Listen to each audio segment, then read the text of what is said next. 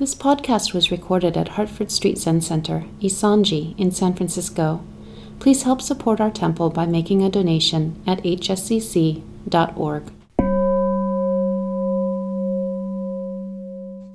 Good morning.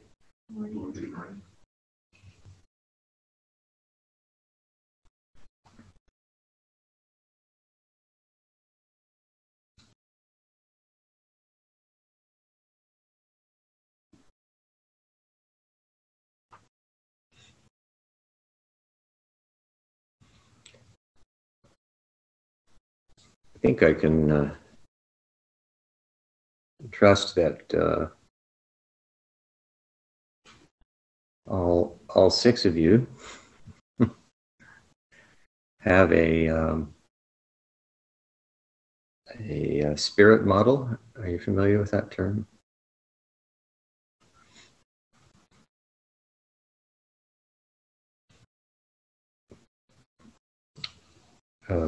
My understanding is that basically that means something like a model for the human spirit.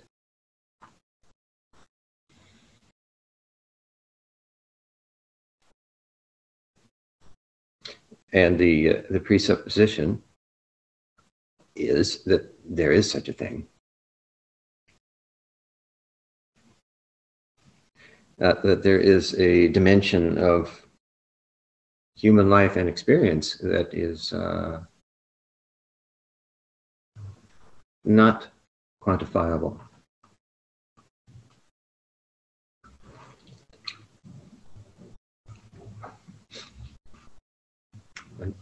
We talked about this before, but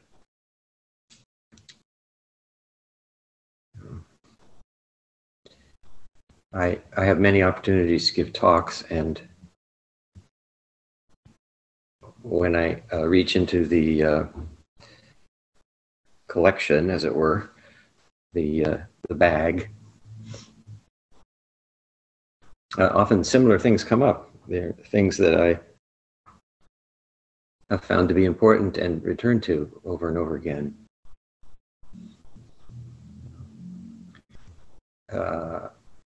In our Western world, there are a lot of people who would scoff at the need for a spirit model.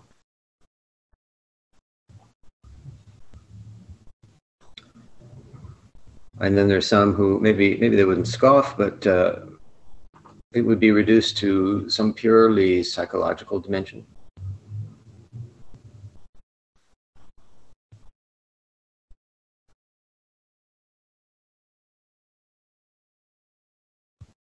And you see this most readily, of course, in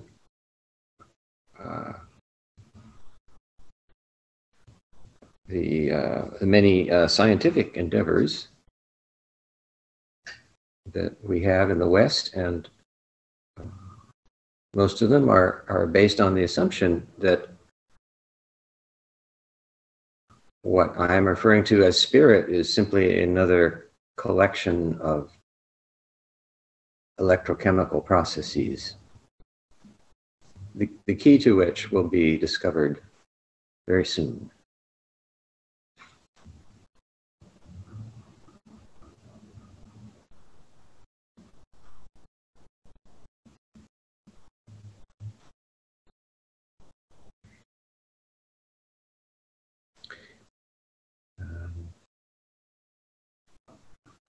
There will continue to be discoveries, and most of the scientific endeavors that are engaged have a profit motive in there somewhere. Not all. There's still such a thing as pure research, just for the love of it, but the hope is that a market can be discovered.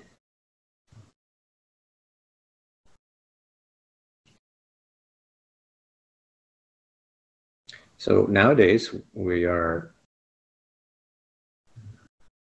approaching, or maybe we're in, a frontier that when I was a teenager, I and others were eagerly anticipating. the frontier where entheogens, have you heard that term? Entheogens are not prescribed, but are in fact encouraged. That is,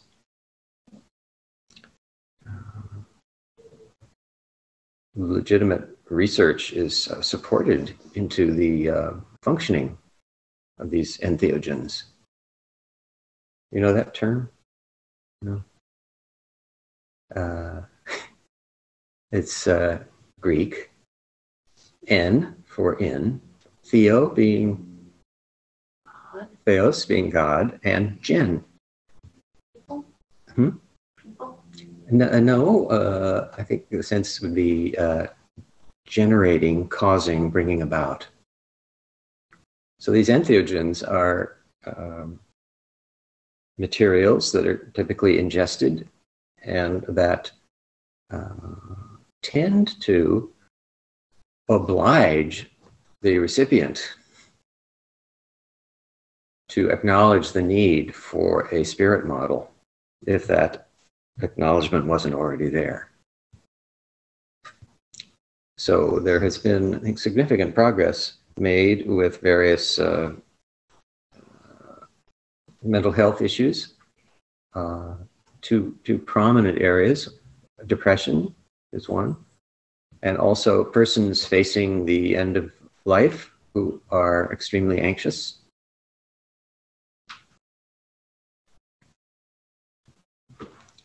And so I'm not particularly championing entheogens, although I think it's fine if people find that useful. But it does seem to open a window. And this is something I've been hearing about since I was a kid. So it's kind of funny that it's taken so long, you know.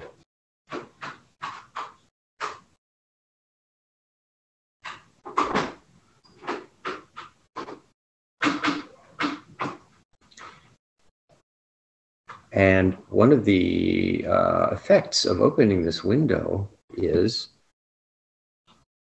to allow a new kind of light upon the self, so-called.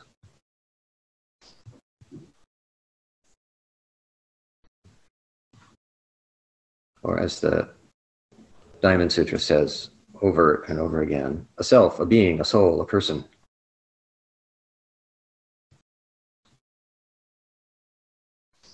And of course, Shakyamuni Buddha did not say there was no such thing. I guess we're probably pretty clear on that by now.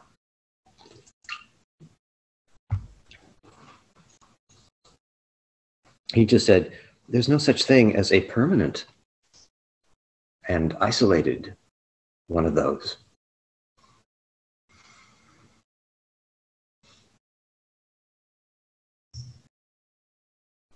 And therefore, we are encouraged by, among others, our great ancestor, Dogen, to study the self, which is basically what Shakyamuni did. And over time, Shakyamuni's insight was kind of, the expression was was refined to the point where there are sort of two levels of insight. You probably know all this too. There is the insight into the person and the insight into all phenomena.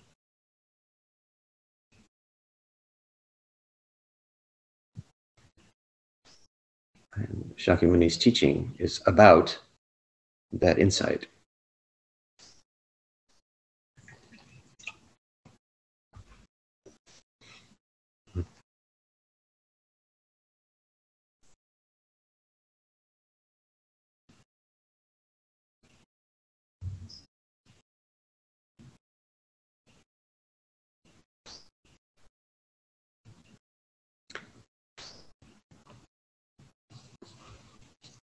So again, just so we're clear,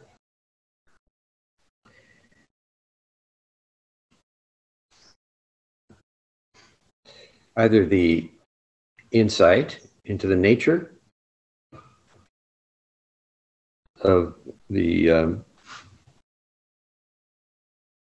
being, soul, or person is universal, or it's useless. It is not valid. In other words, it's not that some people are lucky enough to have a self that is not permanent and not isolated, and other people are in fact stuck with one that is permanent and isolated. That would make no sense at all. Therefore, Shakyamuni Buddha's insight is for all beings and all times. And surely that is one reason his teaching has endured for so long.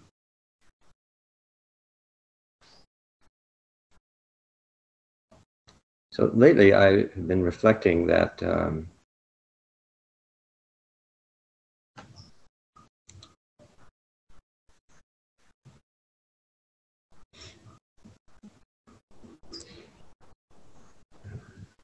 reflecting on the notion that the self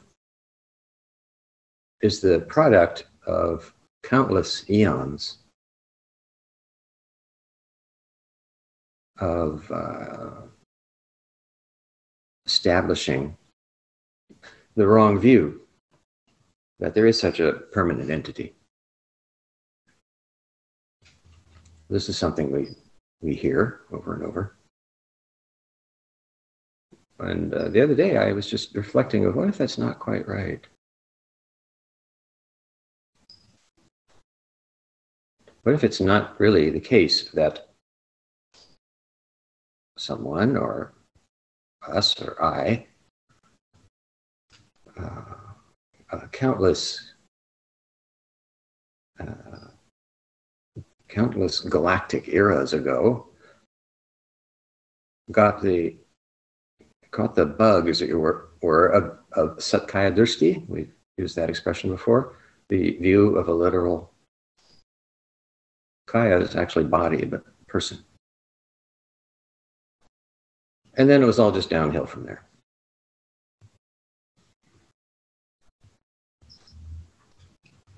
So what if, I've been thinking, what if that's actually not how it works? And what if the Satkaya Drishti, the habitual self, is reconstructed over and over again, moment after moment?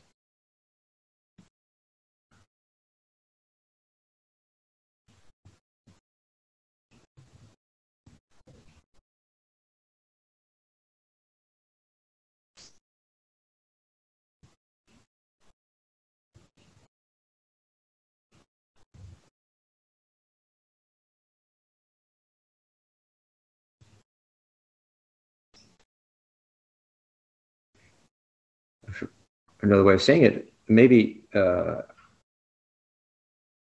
the presence, the posture of this kind of self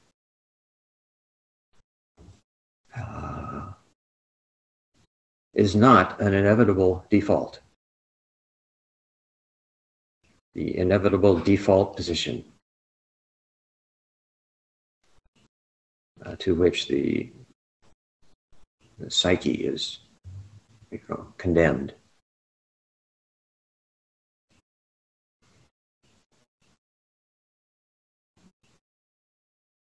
What if what is so tiring about our lives sometimes is the fact that we are constantly doing this work of establishing the self over and over again, using every bit of proprioception, every bit of experience, every memory, every feeling, every thought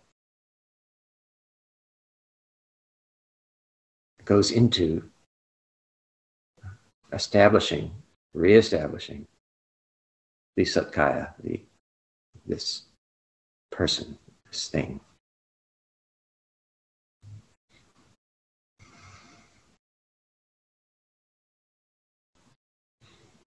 And what if it's possible actually to leave off from that activity?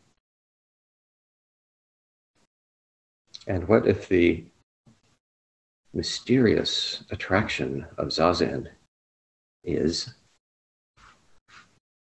that is when we leave off constructing the self.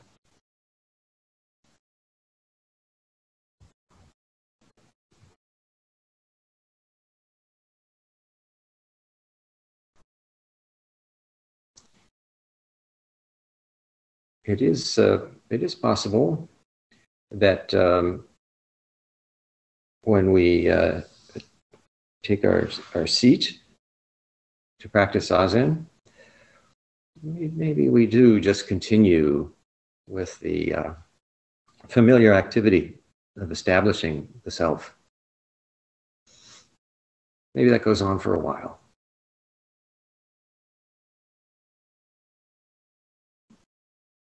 But eventually,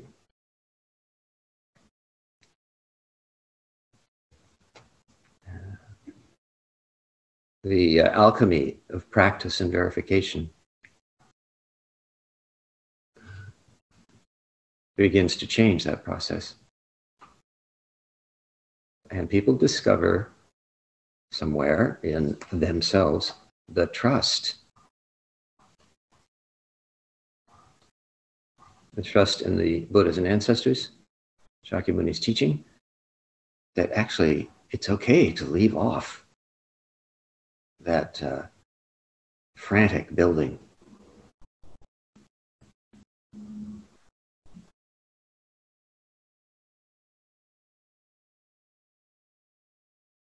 So maybe some of you are thinking, well, great, how do we do that? Will anybody admit to thinking that? Oh, good, nobody. Okay. That's good.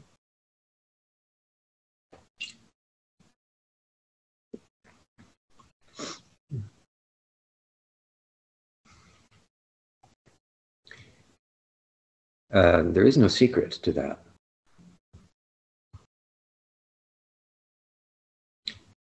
And the instruction is no different from the instructions you have already received many times.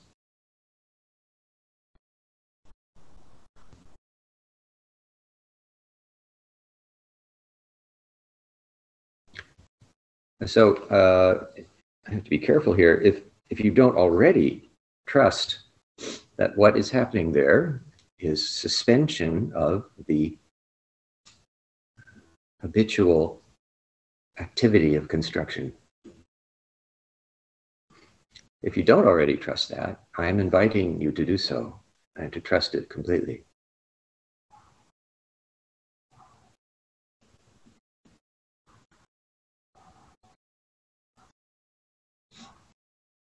And to trust that there's no problem with the phenomena that arise. So don't make them a problem.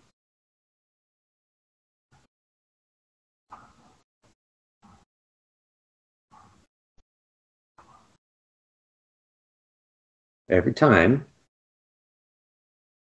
you're handed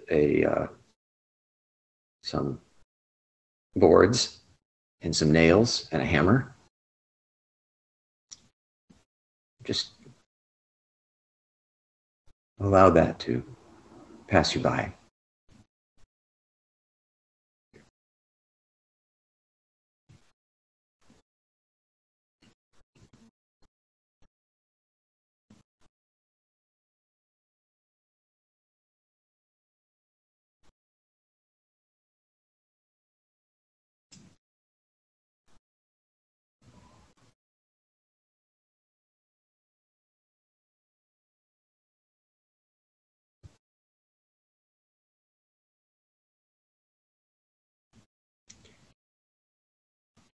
one just a cautionary note.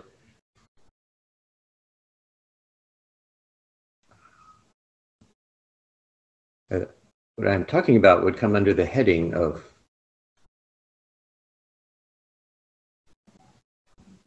what's called in Chan wu wei, or non-striving. So this is not some new kind of activity I'm telling you about.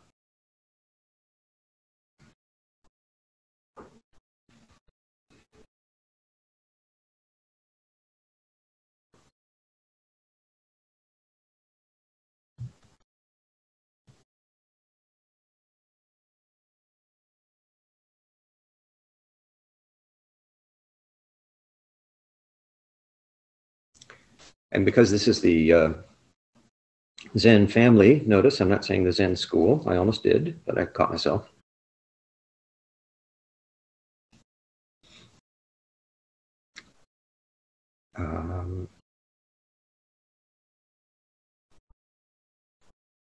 We don't offer a lot of like equipment.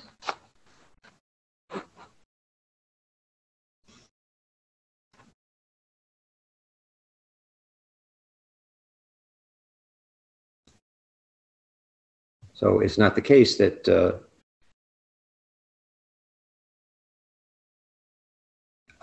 instead of a hammer and nails, you need someone to give you a crowbar.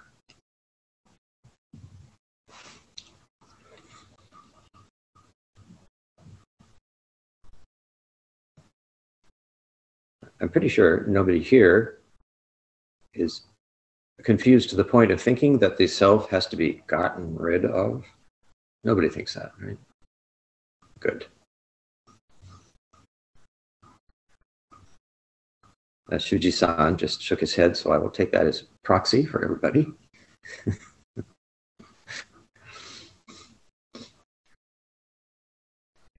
And this teaching, goes pretty far back.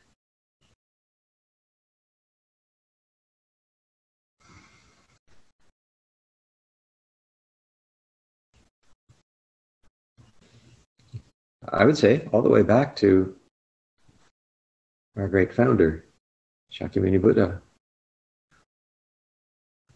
who, after spending 6 years wrestling with various kinds of equipment, finally gave up on that and said, okay, you know what? No more equipment. Don't give me anything else. Just give me some food. Because I've been starving myself to death, and that has not been helpful.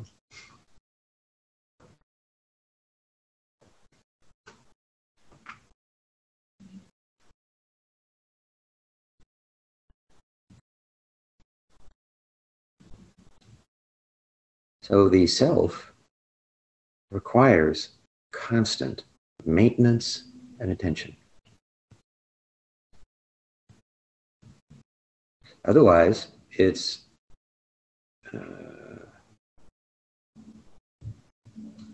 boundaries and functioning and mechanisms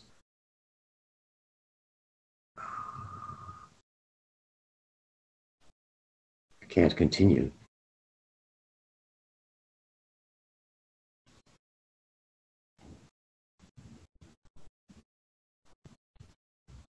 So to be still and observe reveals what's actually going on.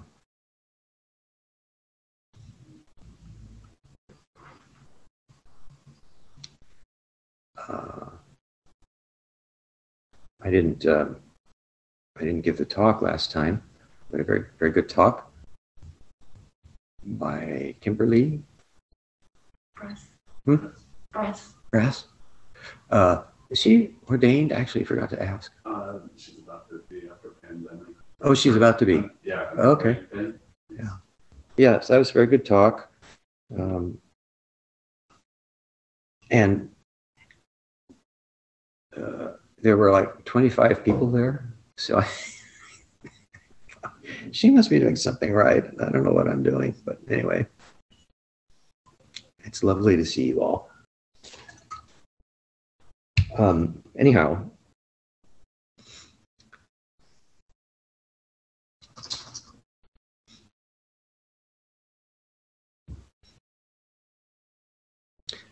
maybe it was the time before, I think I mentioned the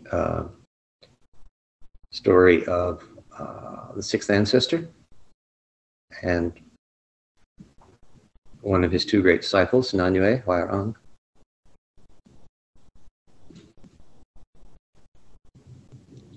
There's an extremely important point in there, more than one probably, but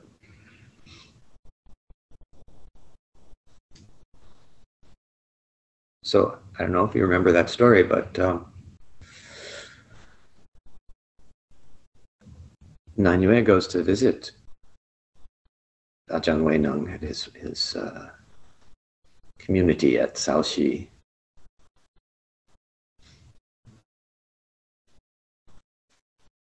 I'm kind of froggy this morning. I was ill during the night, and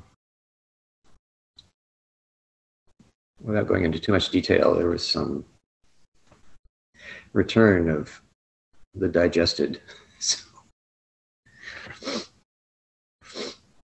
I'm a little bit weary this morning, and my voice is perhaps a bit more masculine than usual.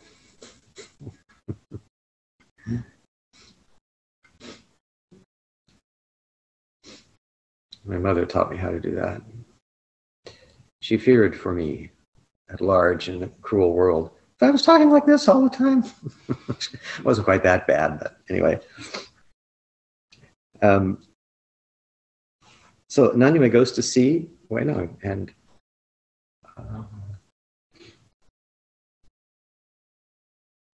Weinong says, "Where are you from?" And Nanyue says, "I've just come from down south." Do you remember what Weinong says? What he asks him? Oh, come on now. This is such a great story. No? You know what they teach? That's another one. Oh. Yeah. Mm-hmm. No, Weinong says, "What is it that thus comes?"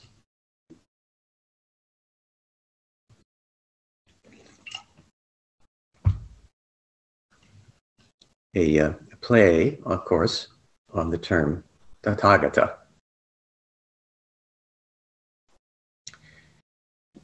And Nanyue was already pretty on the ball, and he says, well, if I say it's this or it's that, it misses the point.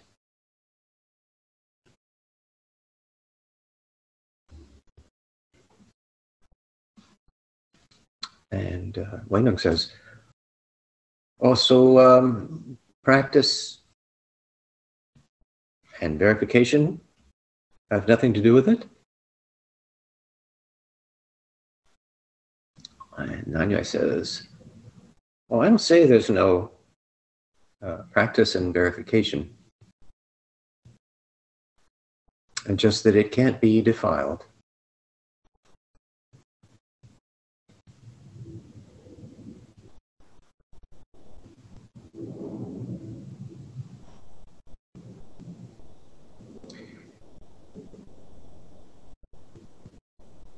And the point I'd like to emphasize is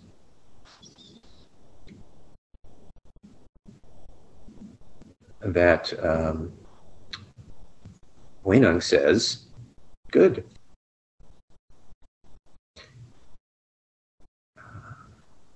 I am thus. You are thus too."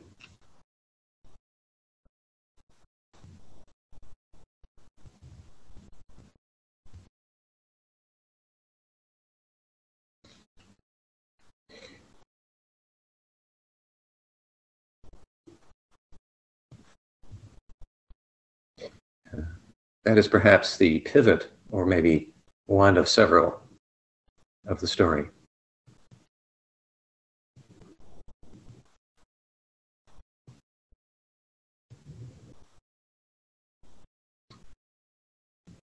today anyway, I would say that's actually the main point.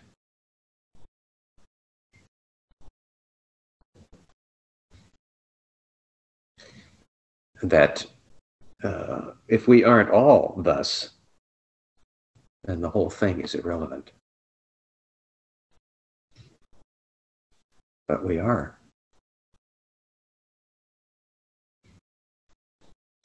Those guys are thus, and we are thus too.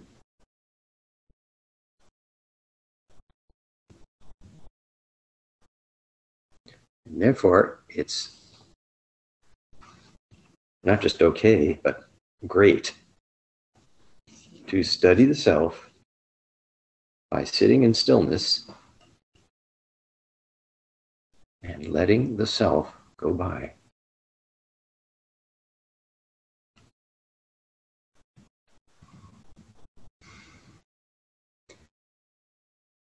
Now, I don't think anybody says that alchemy is a rapid process. The ancients in Europe, some of whom I've been studying, the great alchemists and occultists and others, they knew that it was not a rapid process. But they knew that the actual nature of the materials they were working with made inevitable certain outcomes.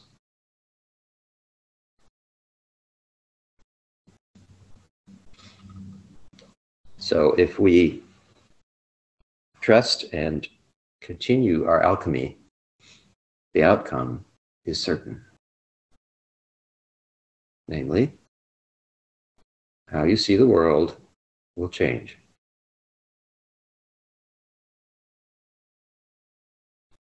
It has already, but maybe don't yet appreciate how much.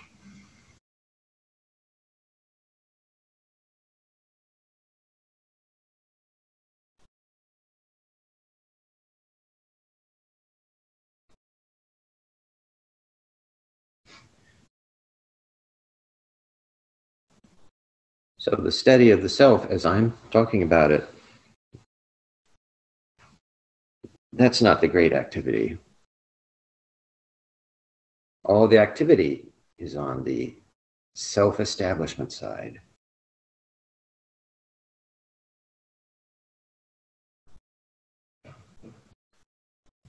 So let it rest. And you don't have to be sitting cross-legged to let it rest.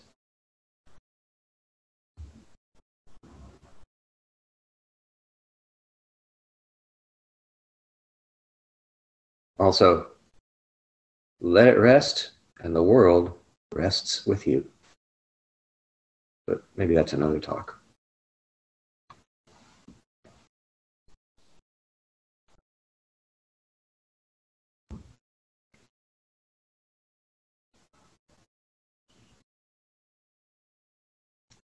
Do you have any questions this morning? Yes. For the multi-part, I'm going to go quickly. When you said all things on the inside, is that equal to reality? On both insides, is it into the nature of reality and nature of self? Yeah. And is the nature the mechanics? Well, I guess you can call it that. So the question is, I spoke of what eventually was kind of codified as two aspects of Shakyamuni's great insight into the person and into all phenomena. And Cato was asking, does that, basically amount to reality? And then what was the other part about mechanics? And if we were, the insight was insight into the nature of, Yes. and if it is in the nature of, is it the nature of the mechanics? Yeah. Or, what's going on? Sorry, just one last part. Mm-hmm. So I do think that, I think a lot of things in the universe work the same way. We rotate around the sun, all our cells and things are rotating little pieces. Yeah. And I do think it's always changing. So if you have an insight into the mechanics, wouldn't the mechanics also be constantly changing? Just as your body and your cell growth is constantly changing. So the insight you have today isn't worth anything tomorrow necessarily. Well, I guess I don't know about that, but I would say it appears that there are certain laws. There are laws of physics which appear to be universal in this universe anyway. So unless those laws change, I kind of feel like the insight is into what's actually happening. And I, at the moment, see no evidence that tomorrow it's going to be like totally different. I'm like, oh no, I have to start again. It doesn't look that way to me. That's maybe not a complete answer, but. Yeah, I was just trying to think it might be hard to put a pin in it or get your insight that you can bank on it, but your entire body is reproducing itself even, and everything around you is reproducing or dying and being born, and but I think things tend to work a certain way, and there are laws of things, and then of course there are habits and patterns. Yes, and all of that is subject to insight, as far as I can tell. And the insight has an impact, let's put it that way. David. In my first few days of practice, I had this experience, which was very unusual for me then and mysterious. And it was the feeling of this so-called self being built up and torn down simultaneously. Mm-hmm. And I still feel, if I reflect upon that that's actually still going on. Mm-hmm. And in my case, the building up is sometimes using old materials that go back who knows how far. Right. I mean, I could say, oh yeah, my childhood, my parents, my upbringing, where I lived, and all those sorts of things. That's still there, and that still operates to some degree in this sort of ongoing creation of me. Mm-hmm. But I'm also finding that there's new materials that are coming from what's going on right now and how I'm relating and how I'm thinking, and so the approach is shifting a little bit. It's probably always shifting, actually, if I would care to spend enough time and energy examining that. And so my question is, do you think it's possible, or is this a delusional thought, that there can be a building up of a personality that is, let's say, transparent? Well, that you see through the thing that you're building up, so that you're not bound to that. There's a certain amount of freedom. That's exactly what I'm talking about. That was Shakyamuni's insight, was that the person is transparent in that sense, and so are all phenomena. So that's exactly Buddha's insight. So it's definitely possible.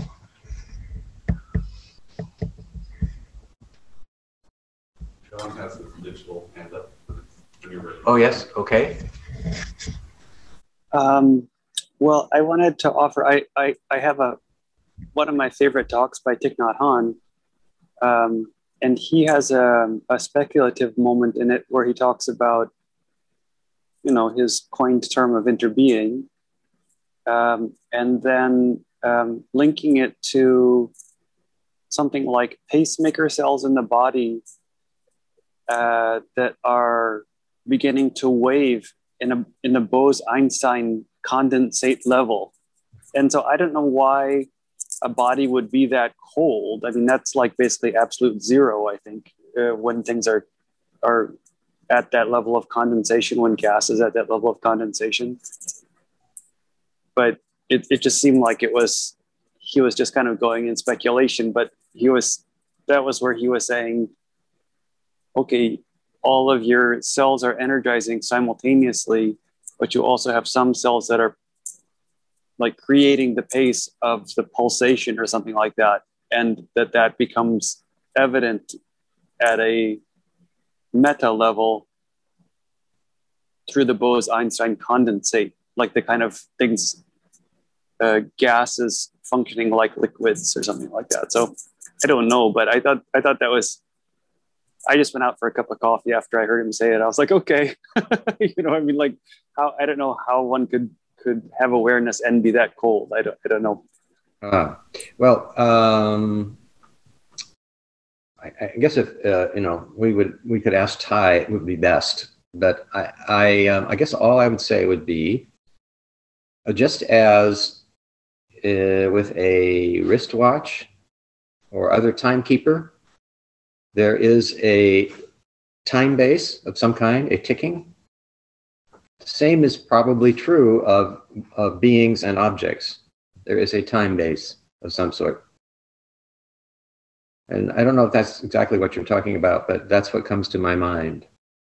That for us and for objects, there is a ticking, a time base, and for living beings, it appears to be much faster than for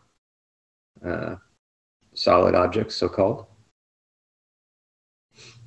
And that would be where I would connect with what Ty said. Nothing to do with temperature, I guess, but oh well.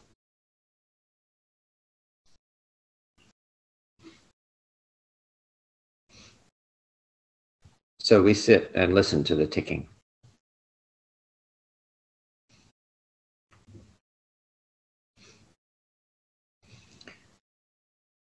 Yes, Ronson. I'm curious about your readings into alchemy, and I think there are two ways of thinking about alchemical teachings, one being that it's literal and the other that it's purely metaphor. Mm-hmm. Is this insight of Sakyamuni, is it metaphor for that insight?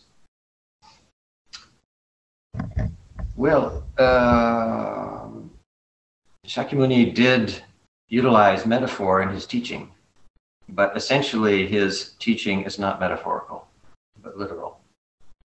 And as for the alchemists,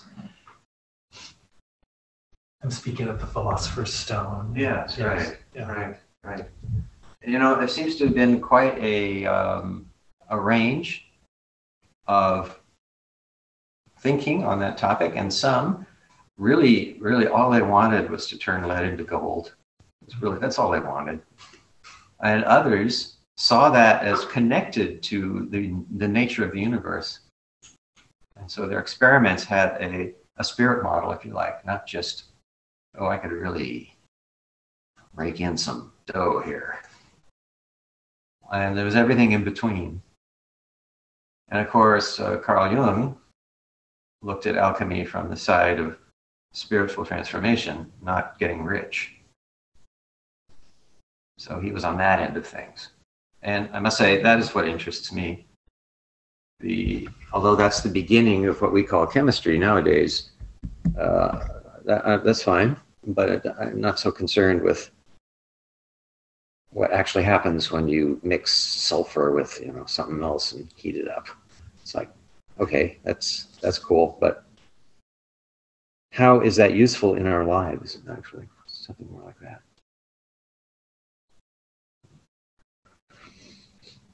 Okay. Yes, I could go on, but... Yes, we could. But there's a limited amount of time. Thank you.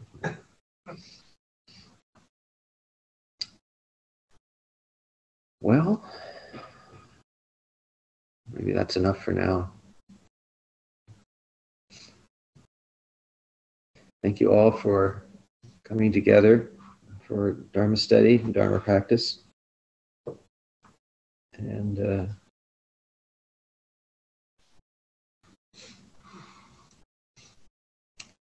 maybe it would be good to meditate on the six ancestors' great words. I am thus, you are thus too.